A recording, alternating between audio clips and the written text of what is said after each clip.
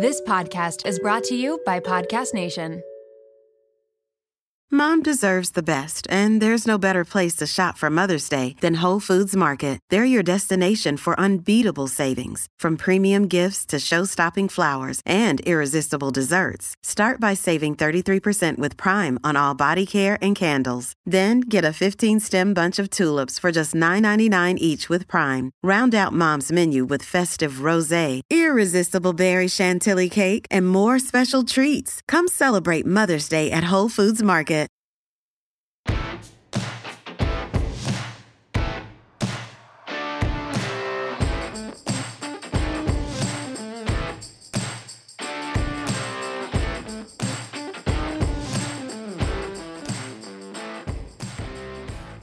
So I just want to say, and I don't know if they were trying to blow smoke up my ass or whatever, but someone came up to me and told me that I have a really great podcast voice. And I was like, do I? You do have a great podcast voice. Who told you? Who told you that though? Oh God, honestly, if they're listening, they're gonna be like, you don't remember who told you? No, I don't, because my short-term memory sucks. But I do remember that you told me that I have a really great podcast voice, which really validated me because everyone hates their voice. Everyone thinks they sound awful. Yeah. And I don't know if it's, as I've matured, it's leveled out or whatever. But you know what? I just want to say, take that, you bitch. Who? And by the bitch. You're pointing at me. I shouldn't. And, this woman may have passed away by now. I don't know. But she was my clinical instructor for L&D. And she said, the meanest, most degrading thing to me that I have ever heard. And I've still carried it with me to this day. What did she say? She goes, and by the way, this is what she sounded like. I really think you need to go and take some voice lessons. I don't think your patients are going to take you seriously when you try and speak to them because you sound really childish. What?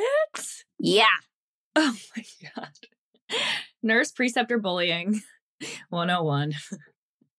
Go to a voice coach? Are you fucking kidding me? The worst. Where does one even find a voice coach? Yeah. I was like, are you going to pay for it, Mary? I don't know. Oh my God, what a bitch. Look at me now. Nursing preceptors, man. Just the worst.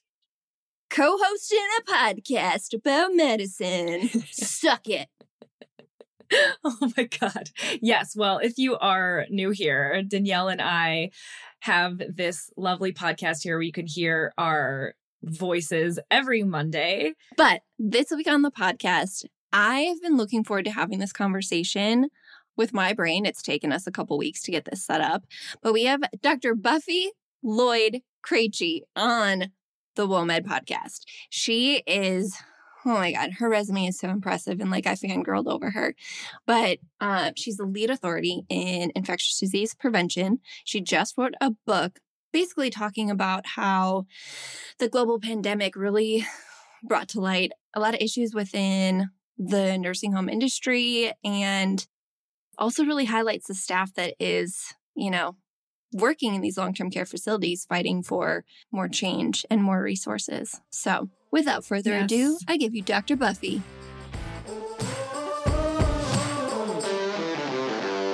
I've been so pumped for this conversation. I was, prepping for the episode and researching you. And when your assistant reached out to us, they're like, you need to have Dr. Buffy on the WOMED podcast. She does all this cool stuff. And I was like, yes, please. Well, I'm as excited too. I looked you guys up too, because I've had a couple podcasts lately and I didn't really know who they were. And some of them were a little interesting. Oh. So, yeah, can you spill how so? I mean, one of them I talked for 45 minutes and he didn't bring my book up at all. And he was very controversial and went into all these topics that were really, I'm an advocate for nursing homes. He kept trying to spin it the other way. And so when he was done, he's like, did you like the podcast? I'm like, no, do not air it. and so he's like, well, let's talk some more. So we did, but I was like, okay, I need to be a little more prepared when I'm talking. you. Wow. Well, you lucked out here. Danielle and I both have had experience in your field. And I actually, since the beginning of the pandemic, really have been working for the Chicago Department of Public Health, going into congregate settings, including a lot of long-term care facilities and a lot of nursing homes, doing outreach for COVID, doing mass testing, mass vaccinating, outbreak control. And so I feel like my eyes were really opened these past 2 years going in and out of these facilities. So Danielle and I are both, have had personal experiences in your work. So we are both very excited to have you and to kind of jump in on your work. Good. So, I mean, first off, your resume is so impressive. You've been on research teams. You've worked with Doctors Without Borders. You wrote a book and you specialize in infectious disease prevention. And Jack and I love to know the why and like the how between all of our guests. And what sparked this passion for you and this pathway in healthcare? I mean, if we go all the way back when I was a little girl, take it all the way back. I was always really fascinated with medicine as well as mathematics. I liked both. And I literally was like, am I going to get a degree in mathematics or am I going to get a degree in medicine? And, life throws curveballs. I ended up having children very early and married early, and some of that education was delayed. But from the time I was 17, I was working in healthcare in some capacity. And I decided I was working as a hospital unit coordinator. I did that for med surg units, cardiovascular intensive care for 5 years. And that role really threw me into the middle of crisis, right? And I found I could handle crisis. Like I was like calm as a cucumber in the middle of a crisis. Yeah. But as far as infectious diseases, I started going back to school, and I was raising my kids. And in 2009, the H1N1 pandemic hit, and people don't really remember that it was a pandemic. Yeah, I got it in Europe. You did? It was really bad. It was so, and it was affecting more of the younger population.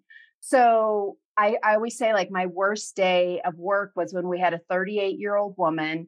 She was like 39 weeks pregnant and she had H1N1 and she died. I mean, it was like she was this healthy woman and died from this infectious disease. And I would see patients with necrotizing fasciitis, MRSA, and these just horrible infections, bacterial and viral. And I was just captivated, and I was like, I wanted to do more. So I was back in school. I was working actually on getting my nursing degree. I was in nursing school and I actually quit because I had a professor of mine at the time telling me, you really should do mathematics. And I was like, well, what do you do with mathematics? And he's like, everything. And so it took me about a year to get on track with what he was saying because I was raising kids and I'm like, there's no way.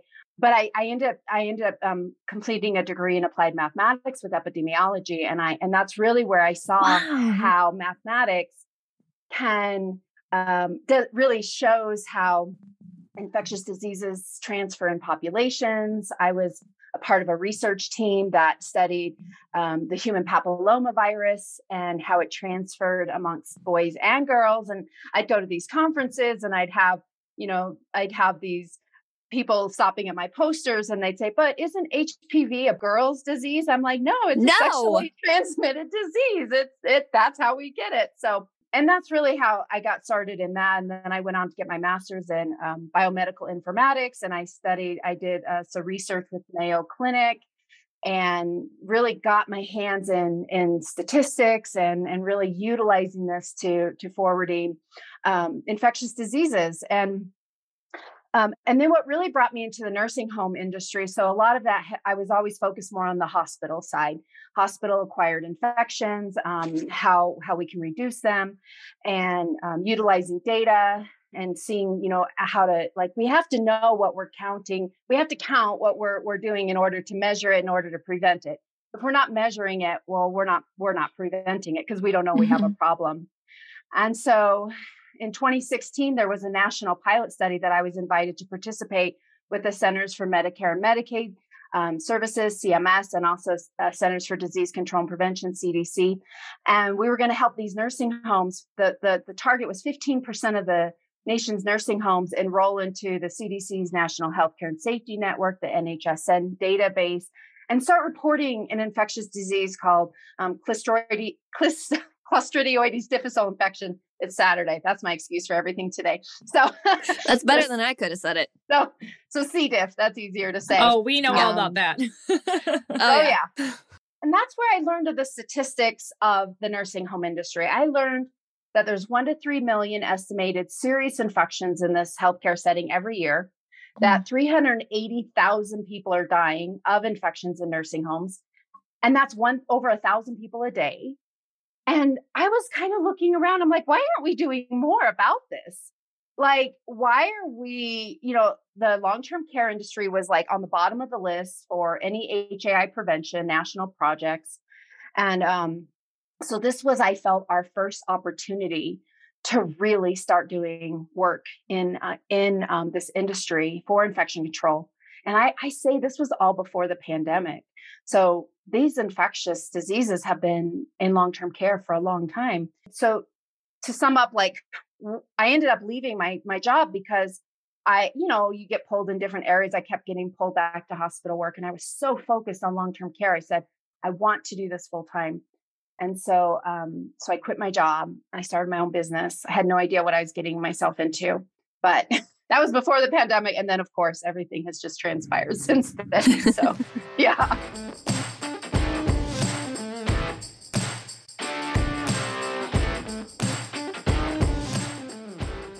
Thank goodness for you in healthcare, because my brain in mathematics, I always thought math was cool, right? Then we had to take a statistics course, and I couldn't do it. And I was like, what's the point of this? And now listening to you, I'm like, okay, yeah, there's a very valid point to statistics in medicine. It just wasn't meant for me. But I love that your brain works that way, and that you've taken this whole approach to really diving into our aging and elderly populations. Little backstory for me, I was lucky enough in nursing school we had a sister nursing college in Japan. And my senior year, we went to Japan. We got to tour all the different healthcare systems and really see the differences. And they're very stark differences in how they care for those populations and how we care for them here in the States. And oh my God, our nursing home care is abysmal in this country.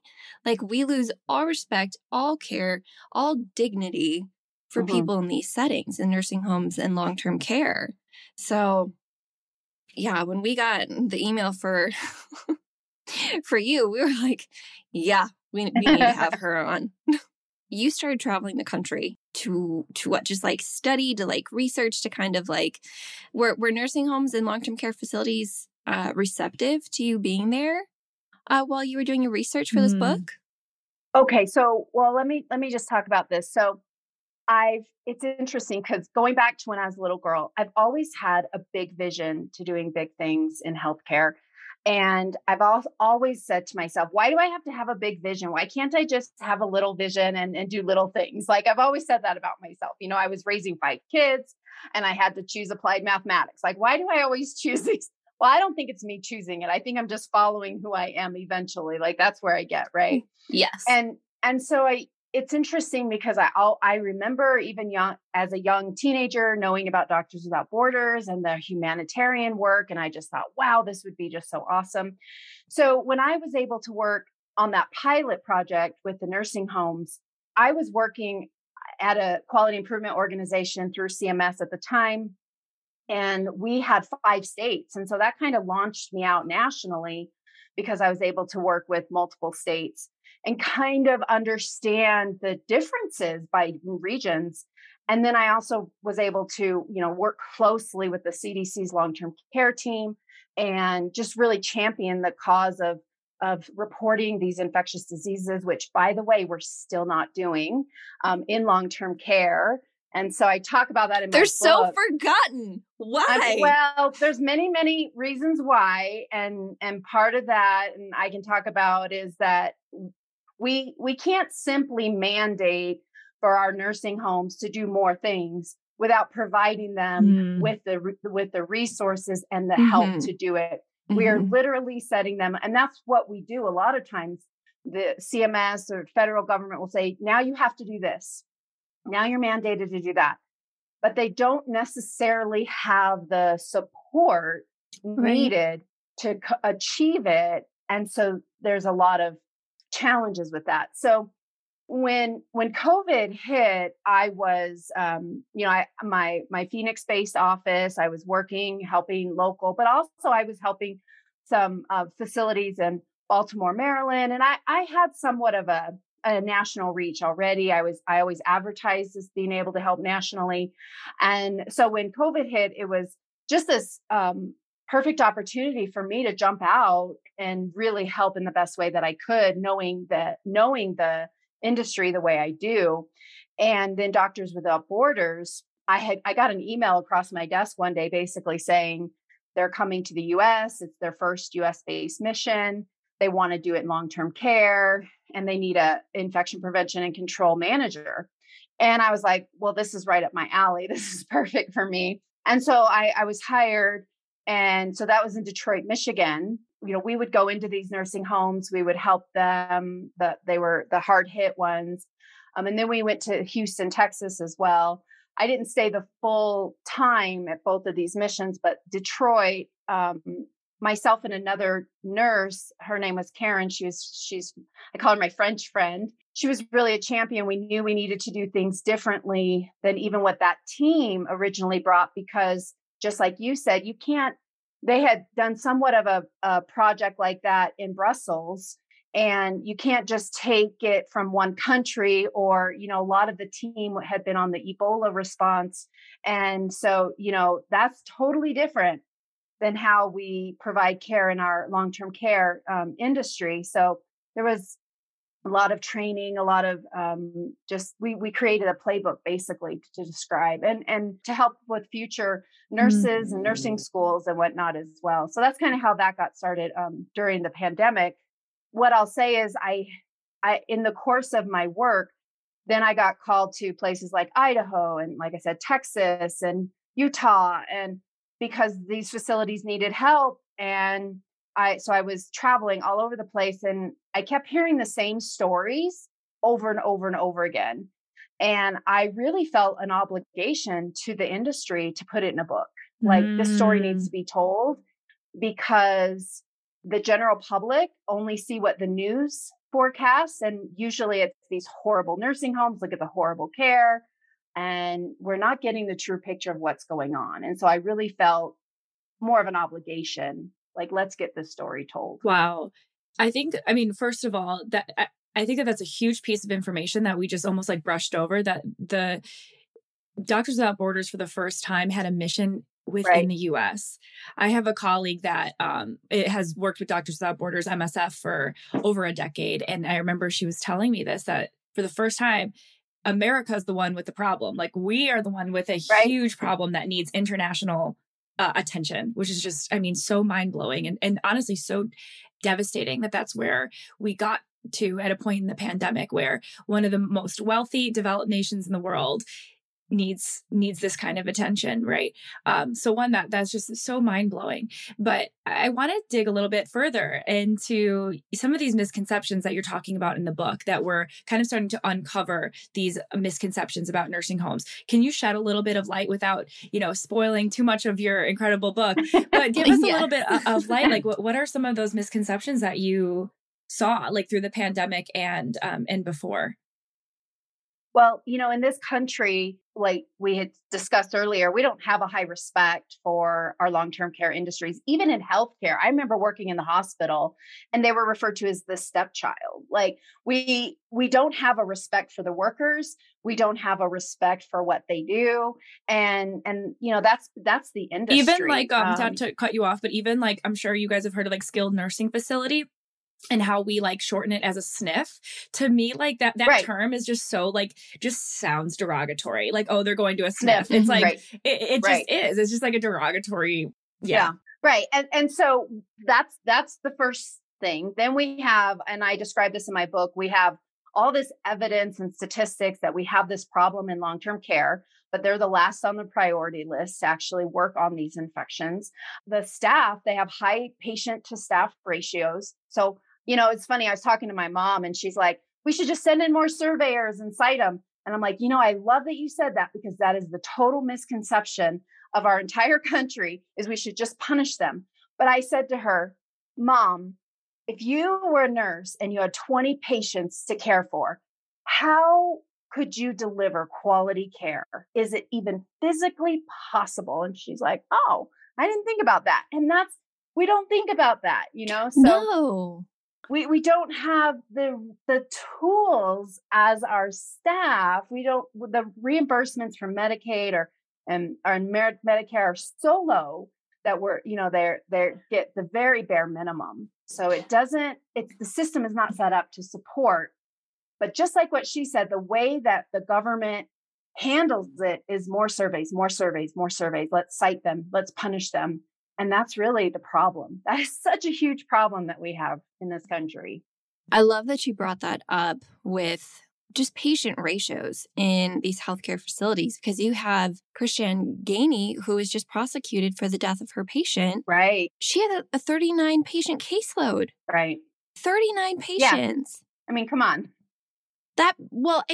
There's a lot with that situation. That patient should have been sent to a hospital, for that fall to get checked out. But there's no physical way for her to be able to provide that level of nursing care. That patient was a 1-to-1. She had 39 patients. Right.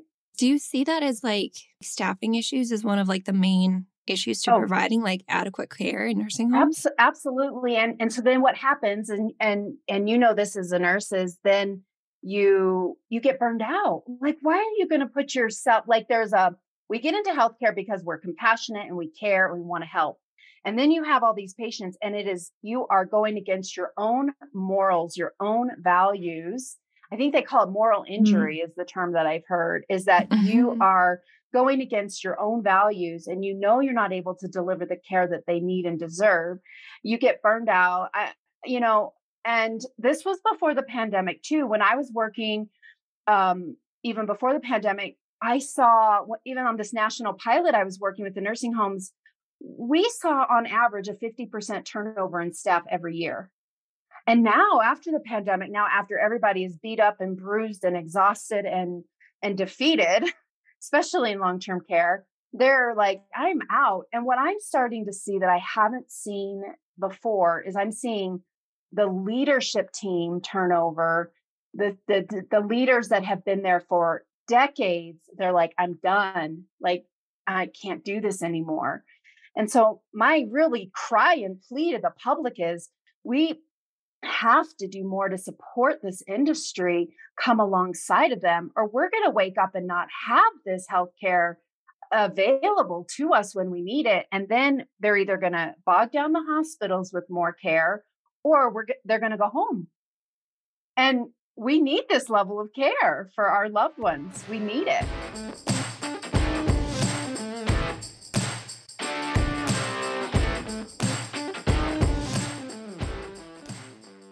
But it leads you to this question of what do we do? What does, at a certain point, is this just a decision that needs to be federally supported and with money?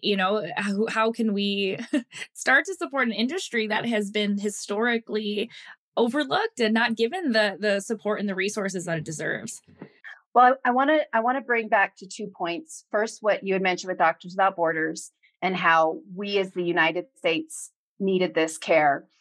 Yeah, Doctors Without Borders has been in existence for 50 years, and they never came to the U.S. When I worked with that team, and I talk about this in my book, the team were flabbergasted. They said this was the hardest mission they ever had. It was the most confusing because it was the federal government and the state surveyors that were dictating every single move that we made, not evidence-based practices, not what we felt like we needed to do.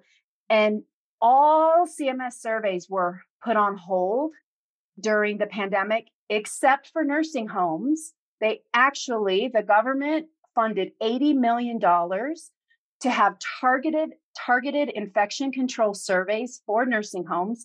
So when they were in an outbreak, instead of coming in to help, you had surveyors coming in when you had half your staff gone because they were sick or quit, when they didn't have the PPE they needed. And they came in not to help, but they had their little clipboard and their pen, and they literally would watch every move the staff made and cite them for what they did wrong. Now, if you're in the middle of a crisis, I know I've literally got chills head to toe right now when I talk about it. But when you're in the middle of a crisis, think about it. Is that the time for a surveyor to come in and check on your basic practices? There was nothing basic about COVID. And so even funding was tied towards quality. This is not the time for quality improvement project. The immediate jeopardies tripled in 2020 from the year prior. And and that's where a lot of my calls came from. They're like, Buffy, we have a CMS citation. We have a CMS citation.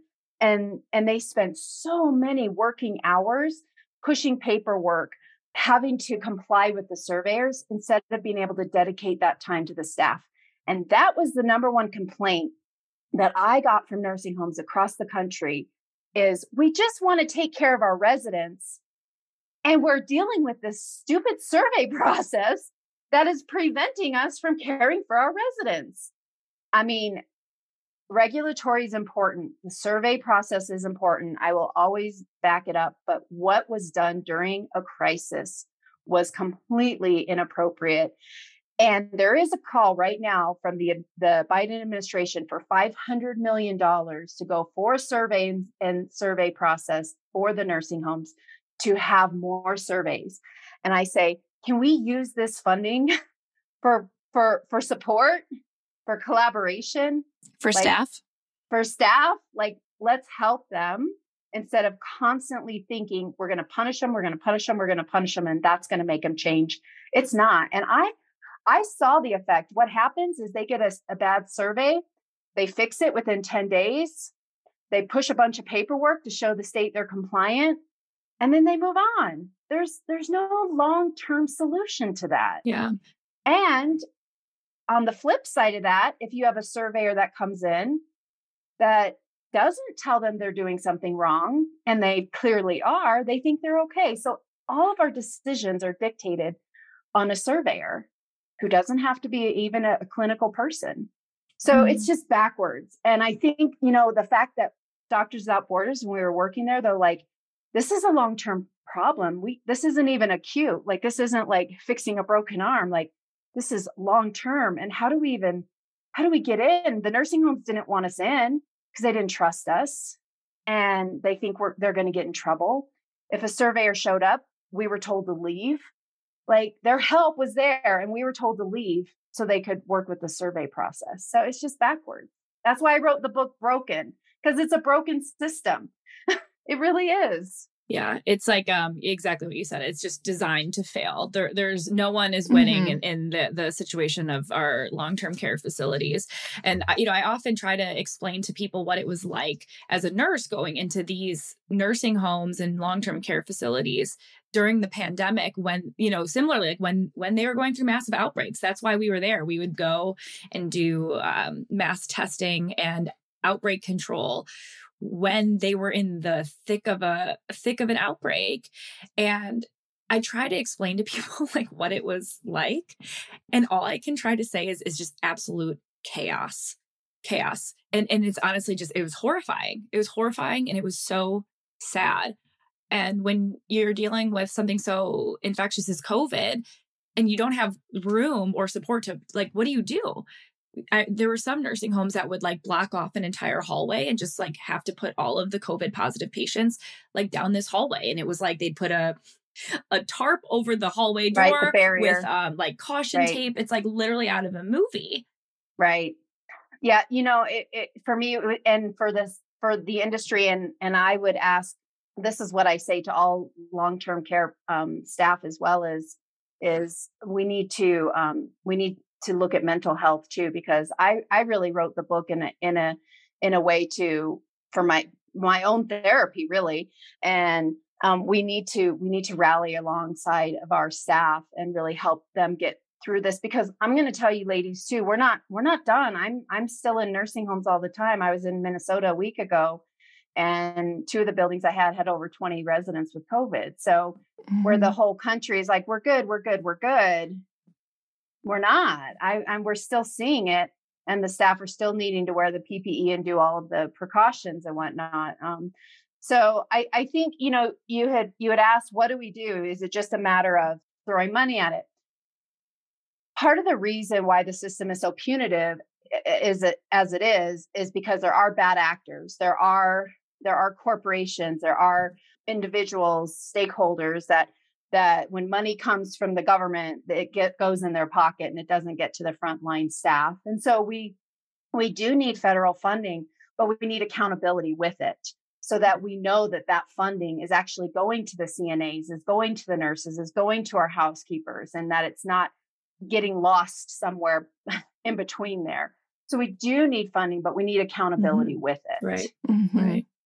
I really feel like we need, I don't know if it's like a reframe, but there's just such a lack of care and like forgottenness when it comes to the elderly populations, and what they deserve is like a standard level of care. Like, why is one nurse and like maybe like 2 CNAs okay for 20 patients? Like, these are some of these patients, that's why I feel like nursing homes are just so depressing, because all people do is sit there, but there's not enough people to facilitate activities or like fun things to do. And it's such a heartbreaking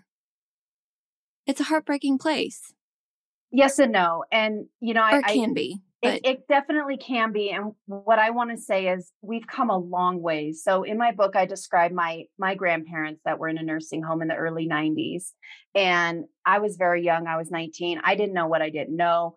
I would imagine this is not necessarily too far from what happens today. If your loved one needs this care, they go in to receive this care. And it just really depends on the facility, how much you're involved. But, I know, like, in working very closely and intimately with these facilities, some facilities I would spend weeks at helping them, and so I became very close with the staff. I became very close with the residents. And what I know to be true is the staff that are working in long-term care have to be the most compassionate people I've ever met in my life, the most patient people I've ever met in my life. And this is a hard field. If you think about it, like, we couldn't care for my grandparents. It's 2 people, right? Because of their age, because of their mental decline. So imagine then your entire facility of the same type of level of care that's required. It's hard work, and it's mentally hard. Sometimes the residents, they have mental decline. So they may be screaming at you, or, they're not aware of it. And I was helping a housekeeper the other day, and we were on the dementia unit, and, there was a resident that was coming up and getting in our cart, and, we want, of course, keep her safe. So we're, redirecting her, but this is what they encounter every day. And this is why I'm so passionate about it, because the people that are working in these facilities, oh my gosh, they love what they do. Really, they do. If they've made a career out of it, they love what they do, and they want to care for our elderly. And so my petition, and it's not everybody, I'm not saying it's everybody, but, from what I've observed in hundreds of facilities, it's their family. So when COVID hit, and they didn't have the PPE, they were really like the community was outraged because our hospitals couldn't get it. I was working with facilities that were duct taping garbage bags together because we couldn't get anything for them, and then they would lose their residents, maybe 20, 30 residents would die. This was their family too, So I think we need to first start with respecting our healthcare workers that are working in this industry and provide them, like I said, more support, more of those career ladders, more of the training and education. Boy, have I seen some creative things, though, from administrators, what they do for their staff and the parties they throw for their staff. And, they really work hard to keep their staff happy. One facility I was at turned it was in, I think it was in Idaho. They had an entire break room with vending machines and all these cool things in it. Like it was just a really like a couch, and it was just really cool, And then as far as the residents, we do have activities directors. It's just and they do some amazing creative activities and things for our residents. It's just the last 2 years has been sidelined because we're trying to keep our residents safe and not have them spread COVID. But I would say that we are definitely getting back to more of that, which is good. Always. I remember it was in February of 21 when I saw, it was Valentine's Day, and when I saw the dining room decorated with hearts, and I was like, it was the first time in a year that I didn't see, we could see some sense of normalcy. And I literally was crying because I was like, oh my gosh, we're getting there, because like you mentioned, it was like, caution tape and borders and blocked off rooms and blocked off units. And so we are definitely getting there, but just as a collective, I guess my message, you've heard me already say it a dozen times, is we need to invest in this healthcare. We need to invest with respect and dignity for our workers. And oh my gosh, our loved ones deserve that. Yes. Like we would not be where we are today without them. Right. Right. And I hope that didn't, I hope that didn't sound like I was trying to come down on like the people who are actually working there, because I've seen firsthand how much they love and care about these patients, but it's like, there's just not enough of them. There's it's not. like and what you're saying, when I deliver my message and even writing my book, it's very delicate in the way you communicate advocacy, because it seems very siloed. On one hand, you've got a group that's the patient advocate, which we need. And then you've got the healthcare worker advocate. And to me, I'm all about both. But when you deliver the message, and even it's funny because like I've had articles written, about what I do, and I always have to edit them because the words that are chosen make it look like I'm blaming the nursing home for the care that's being delivered. So it's really fascinating that it's this delicate balance of even how we communicate this, because the nursing homes are so used to being blamed for everything that's kind of where the whole public perception goes. I've had people LinkedIn message me saying, shame on you for writing this book. We shouldn't be blaming the nursing homes. I'm like, you didn't read my book, because my book is advocating for the nursing homes. Like, read the book, before you jump to that conclusion. So it can be tough for sure. So how do we get the right people engaged in making this change? Like, do you have the ear of any lobbyists or representatives or how can, like, what can we do as nurses to help start facilitating more change? Well, there's a lot of change that's from the top, that's advocating for the top down, from the federal government all the way down. And we need that. And I'll talk about that, but we also need it from the bottom up. So like, what can you say? Like, if you're working in a hospital right now, you can change the dialogue within your hospital.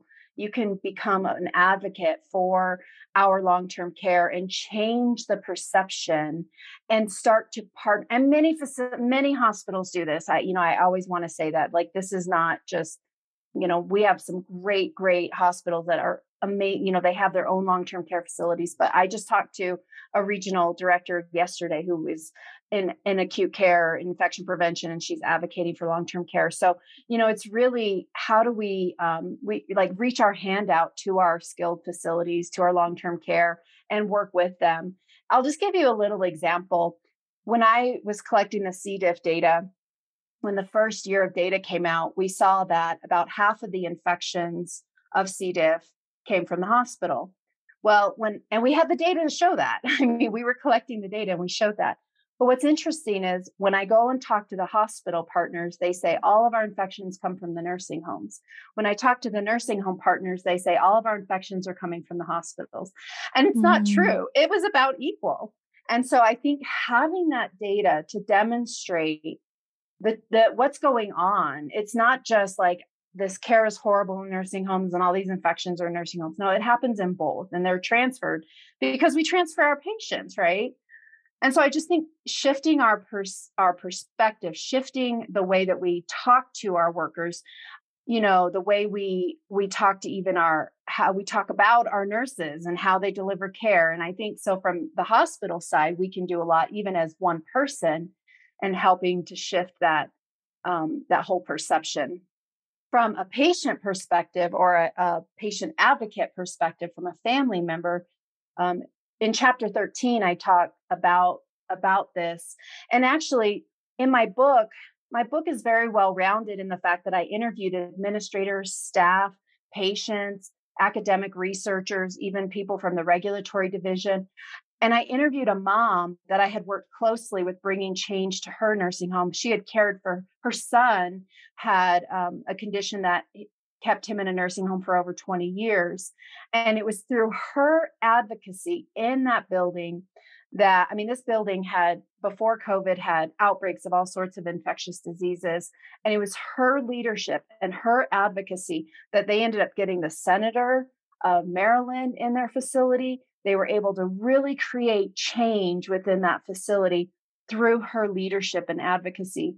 And so there's a there's the resident council meeting, patient advocacy meetings that your facility will have that the patient family members can go to. Family council meeting is what they're called. And you can go, and I encourage you to be a part of the care planning for your loved one. And it's the simple things too, like asking the nurses, is there anything I can bring you? Is there anything I can bring the residents that they might enjoy? I mean, on our dementia units, they love the little stuffed kitty cats. They love the baby dolls. My husband's always asking, can I bring in puzzles? Like asking those simple things, it just shows the staff that you care and that you want to do something to support them. So there are small things that we can all do that don't require huge things from us, right? So I would definitely encourage to start with that from the public perspective. Absolutely. Mm-hmm. I'm so grateful that we were able to have your perspective and to uncover this other side that I think you're right. Like our societies tends to just go after the nursing home. So I'm so grateful that you can share your perspective and that, I feel like our audience and we have personal, tangible things like next steps to kind of go forward too. So thank you so much for your time to uncover all this and share. Where can our listeners find you or find Broken? Yeah. So my book Broken is on Amazon. And so it's available in hardback, paperback, and the Kindle version. Please buy the book and share it, because I really feel like the more people that understand what's really occurring, that we can rally together and do more good. So that's where they can get the book. You can also find me at ipcwell.com and what we're doing in communities and helping nursing homes every single day. It is truly our mission to shift and change this industry. And we partner with the large nursing home associations. We're going to DC in June to a congressional briefing. So, we are right there making our voice known and sharing what needs to happen, because we do need that top down too. We do need the people that are making federal decisions to truly understand what's occurring instead of just throwing those old punishing ways at the industry. Dr. Buffy, thank you so much for sharing your passion with us today and all the WOMED listeners.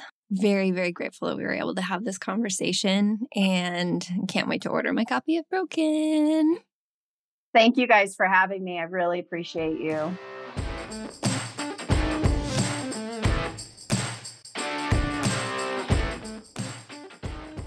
I'm obsessed with her. She's so badass, Danielle. I want to go.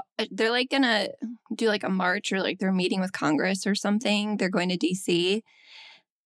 And why aren't we? I mean, I know why we aren't having more marches, like COVID, whatever, but I hope we get into more protests. Oh, honey, there's going to be a lot of shit to protest the next few months. So get your walking shoes ready. Seriously, there's a lot of shit to protest right now. Are they bionic? Shameless plug. Amazing. I love it. Shameless plug. I hope you guys loved that episode as much as we did. You can find all the links to Dr. Buffy in our show notes. You can find her book. As always, every like, share, download, stream of the podcast truly helps us do what we love, and that is building this community for all of you. But till next week, we love you. WOMED out.